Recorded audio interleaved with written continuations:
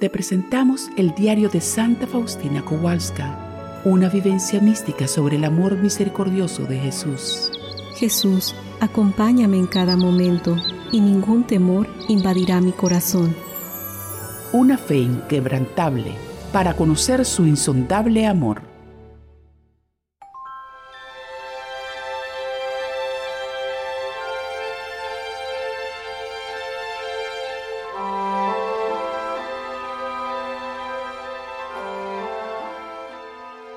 Tu Dios, dice el libro del Deuteronomio, es un Dios misericordioso, no te abandonará. Por ti, comenta San Agustín, Dios se hizo hombre.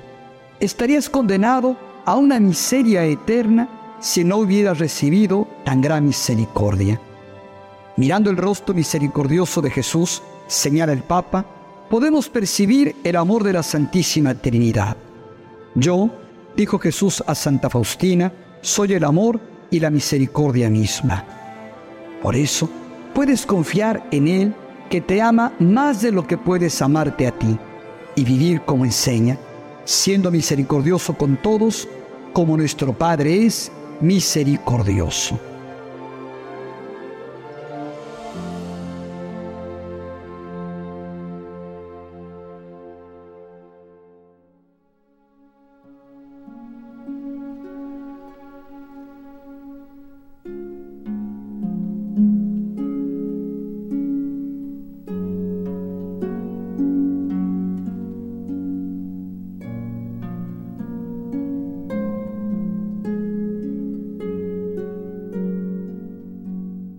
Un día, después de la Santa Comunión, vi repentinamente al niño Jesús que estaba junto a mi reclinatorio y al que se agarraba con las dos manitas.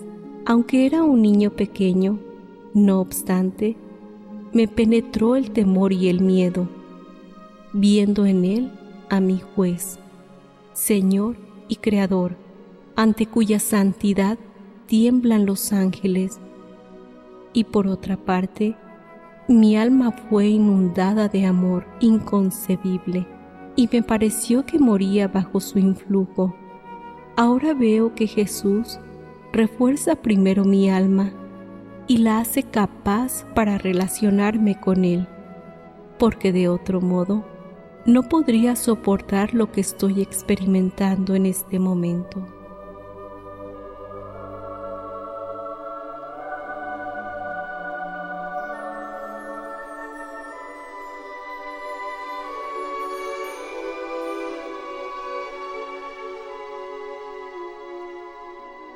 El comportamiento de las hermanas para con la superiora. Que todas las hermanas respeten a la superiora como al Señor Jesús mismo, tal y como lo mencioné hablando del voto de la obediencia. Que se porten con confianza infantil, sin murmurar nunca ni criticar sus órdenes, porque eso desagrada mucho a Dios.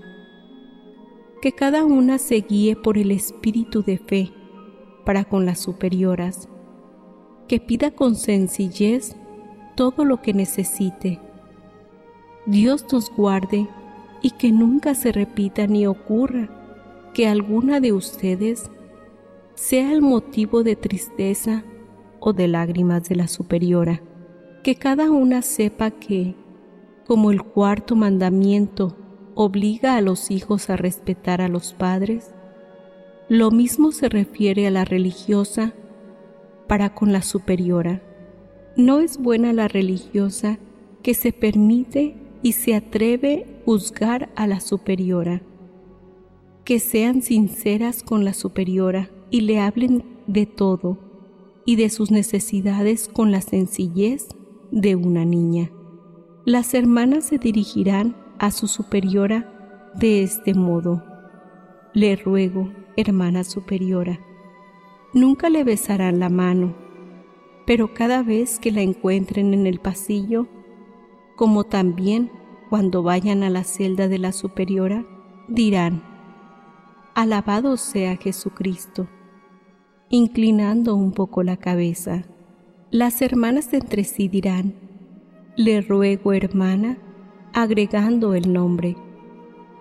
Respecto a la superiora, deben guiarse por el espíritu de la fe y no con sentimentalismos ni con adulaciones, cosas indignas de una religiosa que la humillarían mucho. Una religiosa debe ser libre como una reina, y lo será si vive con el espíritu de la fe.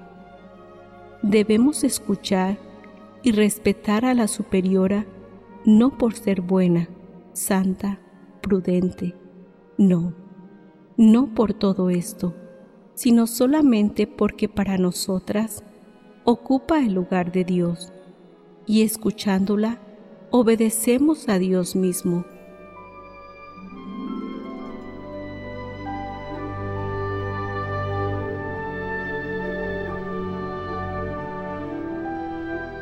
El comportamiento de la superiora para con las hermanas. La superiora debe distinguirse por la humildad y el amor hacia cada hermana, sin excepción alguna, que no se deje guiar por simpatía o por antipatía, sino por el Espíritu de Cristo. Debe saber que Dios le pedirá cuenta de cada hermana, que no diga sermones a las hermanas, sino que dé el ejemplo de una profunda humildad y el de negarse a sí misma. Esta será la enseñanza más eficaz para las que dependen de ella, que sea resuelta, pero nunca brusca, que tenga paciencia si la cansan con las mismas preguntas, aunque tenga que repetir 100 veces la misma cosa, pero siempre con la misma calma, que trate de presentir todas las necesidades de las hermanas sin esperar que le pidan esta u otra cosa, porque son diversas las naturalezas de las almas. Si ve que alguna hermana está triste o doliente, trate de ayudarle de cualquier manera y de consolarla, que ruegue mucho y pida luz para saber cómo comportarse con cada una de ellas, porque cada alma es un mundo diferente. Dios tiene distintos modos para tratar con las almas que a veces para nosotros son incomprensibles e inconcebibles. Por eso la superiora debe ser prudente para no impedir la actuación de Dios en ninguna alma. Que nunca amoneste a las hermanas cuando está nerviosa. Además, los reproches deben siempre ir acompañados por palabras de estímulo. Hay que dar a conocer al alma su error para que lo reconozca, pero no se la debe desalentar. La superiora debe distinguirse por el amor activo a las hermanas. Debe encargarse de todas las penas para aliviar a las hermanas, que no exija ningunos servicios de las hermanas, que las respete como a las esposas de Jesús y que esté dispuesta a servirles tanto de día como de noche. Debe más bien pedir que ordenar, que tenga el corazón abierto a los sufrimientos de las hermanas y que ella misma estudie y contemple fijamente el libro abierto, es decir, a Jesús crucificado. Que siempre pida con fervor la luz y especialmente cuando tenga que arreglar algo de importancia con alguna hermana. Que se cuide de entrar en el ámbito de sus conciencias, porque en este campo es el sacerdote que tiene la gracia, pero sucede que algún alma sienta la necesidad de desahogarse ante la superiora. Entonces, la superiora puede recibir las confidencias de un alma, pero no se olvide del secreto, porque nada disgusta más a un alma que cuando se diga a otros lo que ella dijo en confianza, es decir, en secreto. Las mujeres tienen siempre la cabeza débil respecto a esto. Pocas veces se encuentra una mujer con la mente de hombre. Procure una profunda unión a Dios, y Dios gobernará a través de ella. La Virgen Santísima será la superiora de este convento y nosotras seremos sus hijas fieles.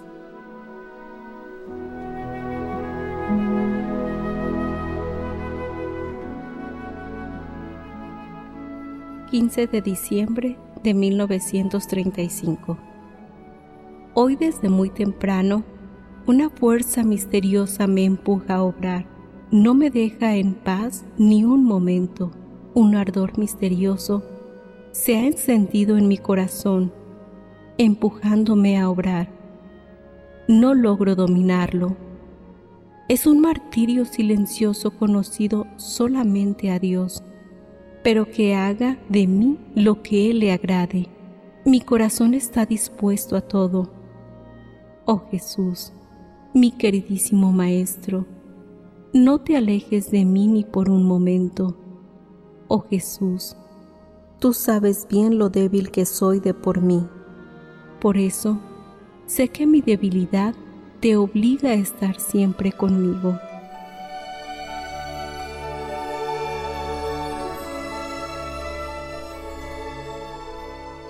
Una vez vi al Señor Jesús con una túnica clara. Eso fue en el invernadero. Escribe lo que te diré. Mi deleite es unirme a ti. Espero con gran ansia y añoro este momento en que habitaré sacramentalmente en tu convento.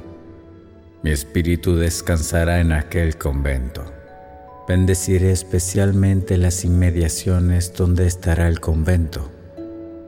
Por amor hacia ustedes alejaré todos los castigos que la justicia de mi Padre administra merecidamente.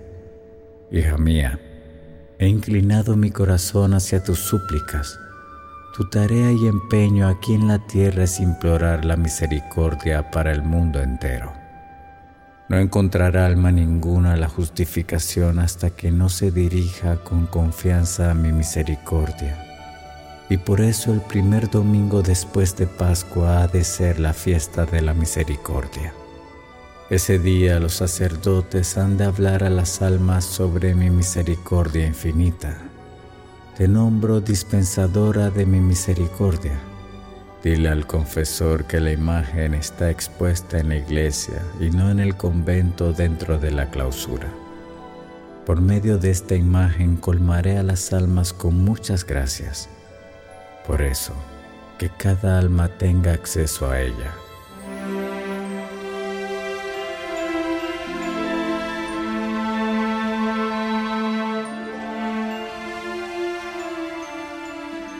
Padre nuestro que estás en el cielo, santificado sea tu nombre. Venga a nosotros tu reino. Hágase tu voluntad en la tierra como en el cielo. Danos hoy nuestro pan de cada día. Perdona nuestras ofensas, como también nosotros perdonamos a los que nos ofenden. No nos dejes caer en la tentación y líbranos del mal. Dios te salve María, llena eres de gracia, el Señor es contigo. Bendita tú eres entre todas las mujeres, y bendito es el fruto de tu vientre, Jesús.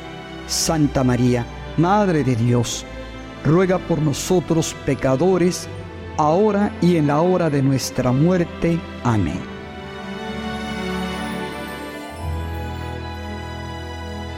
Gloria al Padre, y al Hijo, y al Espíritu Santo, como era en el principio, ahora y siempre, por los siglos de los siglos. Amén. Jesús, en ti confío. Jesús, en ti confío. Jesús, en ti confío.